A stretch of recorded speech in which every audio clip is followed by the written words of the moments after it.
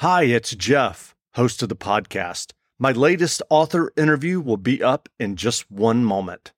I'm not going to ask you to buy anything. I'm not going to ask you to go and review the podcast. What I am going to do is take just one brief moment and ask you to recommend the podcast to just one friend. If you're a writer, or if you're someone who just loves books and you love this podcast and the interviews that I do, all that I ask is that you recommend the podcast to just one friend. Thanks a lot. Welcome back to the Reading and Writing Podcast. My guest today is best-selling writer Eve Chase, author of the new novel, The Birdcage. Writer Sarah Vaughan wrote about The Birdcage. Eve Chase never disappoints. Immersive, tense, and ultimately redemptive.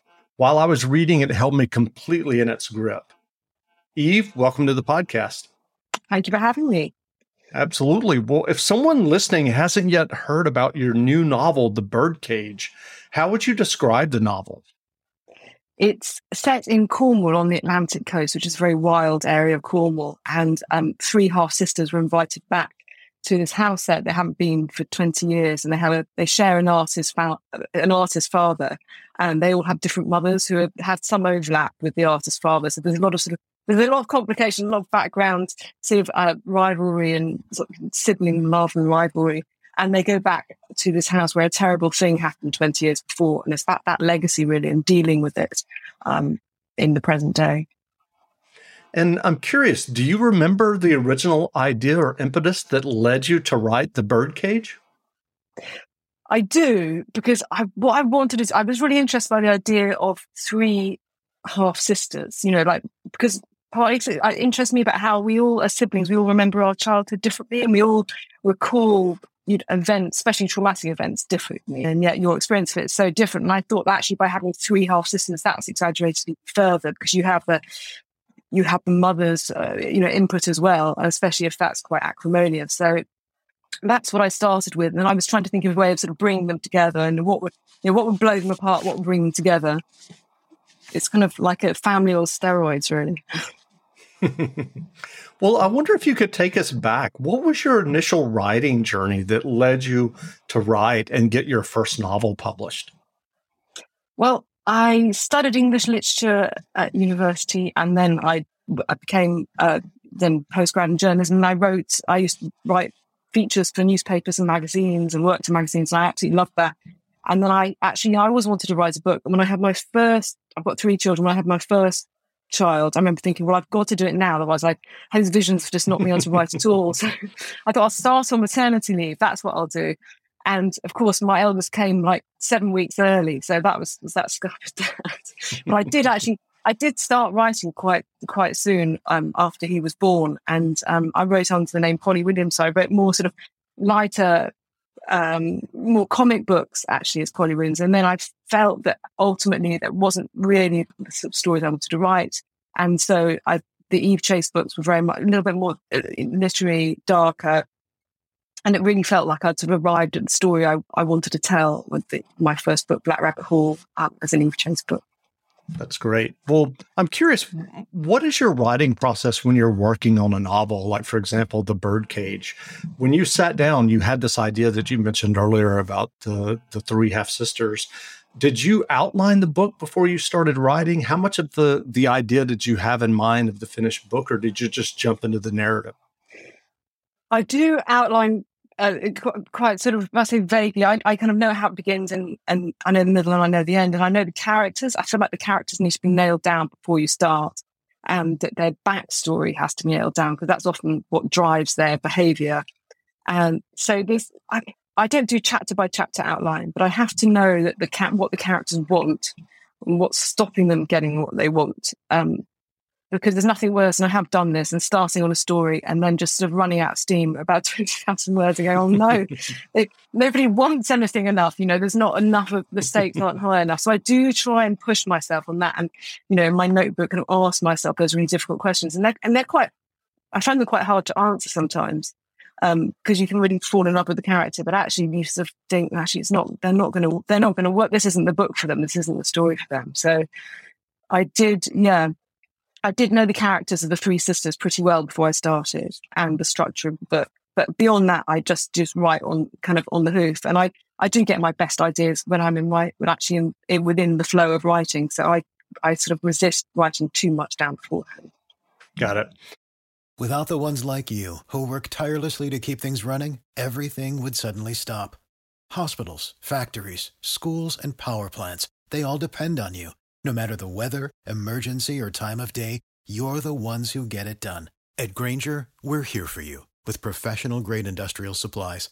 Count on real-time product availability and fast delivery. Call, clickgrainger.com, or just stop by. Grainger, for the ones who get it done.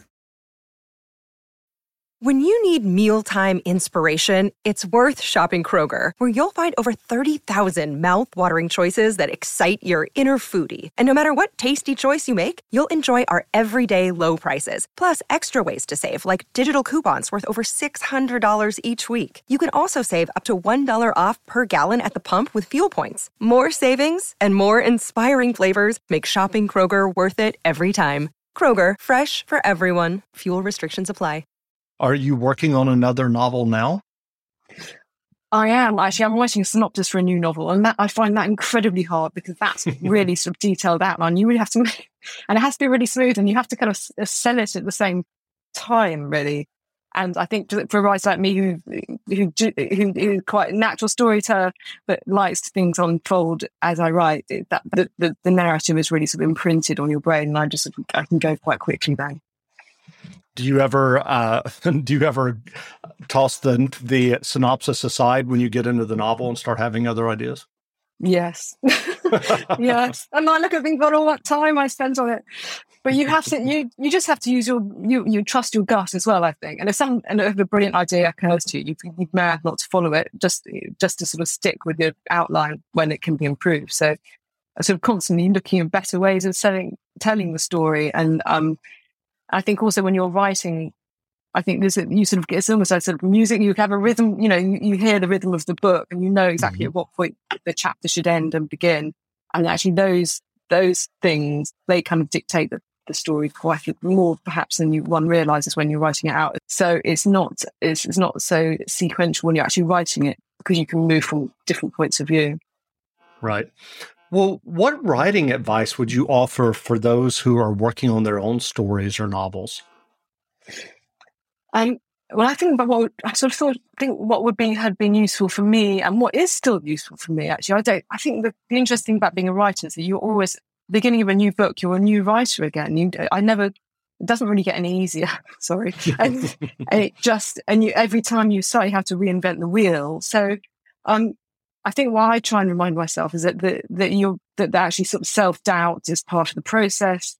And I always get to about 30,000 words. I think, well, this is great. And then what happens? And you're kind of looking at that, that middle part of the book is really tricky because so much, it's got to, you can't lose the reader at that point, and it's got to be really, really tight.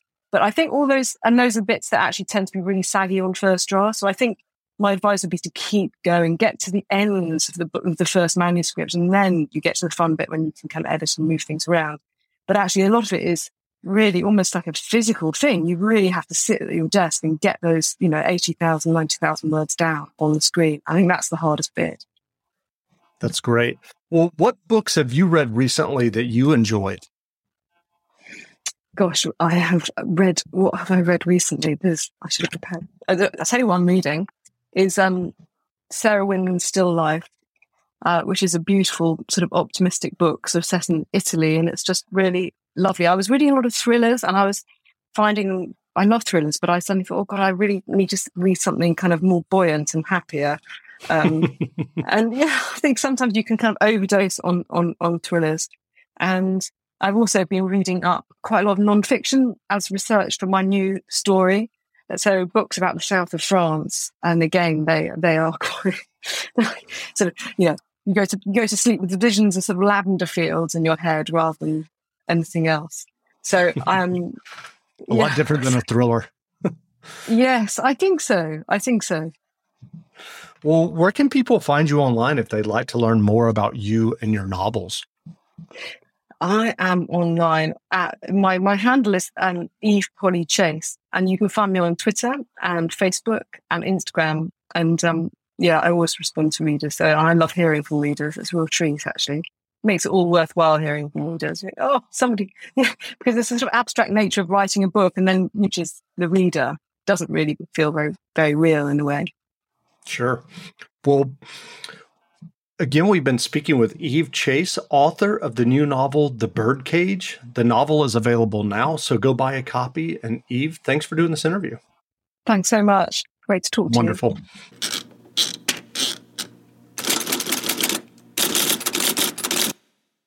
Sick of being upsold at gyms? My guy, you're currently a base member? For $90 more, I can upgrade you to our Shred membership. For $130 more, you'll be a Swole member. And for just $300 more, you'll reach Sweat Platinum. At Planet Fitness, you'll get energy without the upsell. Never pushy, always free fitness training and equipment for every workout. It's fitness that fits your budget. Join Planet Fitness for just $1 down and $10 a month. Cancel anytime. Deal ends Friday, May 10th. See Home Club for details.